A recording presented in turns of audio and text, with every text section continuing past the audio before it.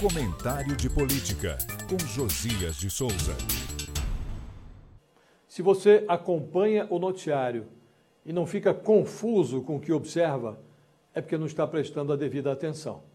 No momento, o governo realiza dois movimentos contraditórios. Num, as autoridades batem o bumbo do PIB. O índice que mede a riqueza nacional cresceu 1,2% no segundo trimestre do ano. Boa notícia. No outro movimento, o Planalto enviou ao Congresso uma proposta de orçamento para 2023 que transforma Bolsonaro e os seus rivais em presidenciáveis sem fundos. Notícia inquietante.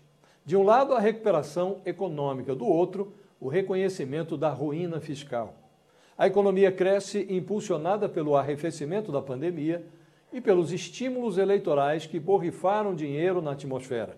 Liberação do saque do FGTS, antecipação do 13º dos aposentados, redução de impostos, queda nos preços de combustíveis e de energia.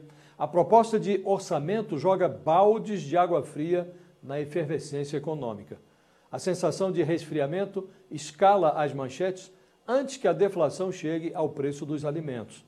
Agora é oficial. A proposta orçamentária elaborada pela equipe de Paulo Guedes reconhece que o Auxílio Brasil de R$ 600 volta para o patamar de R$ 400 a partir de janeiro.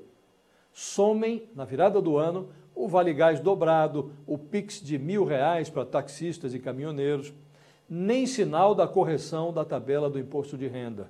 O salário mínimo ficará sem reajuste real pelo quarto ano consecutivo. O aceno de reajustes superiores a 20% para o funcionalismo cai para 4,85%. Assim como Bolsonaro, todos os candidatos acenam com a manutenção de benefícios sociais gordos no ano que vem. Falta esclarecer de onde virá o dinheiro.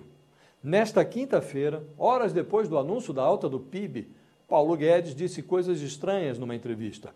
Se a guerra na Ucrânia continua, prorroga o estado de calamidade e paga os R$ 600, disse o ministro da Economia.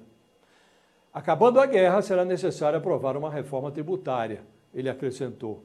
É a primeira vez na história que um ministro defende a reeleição do seu chefe para que o estado de calamidade seja mantido depois da abertura das urnas.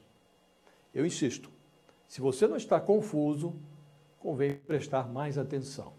Eu falo direto de Brasília para o podcast do Jornal da Gazeta.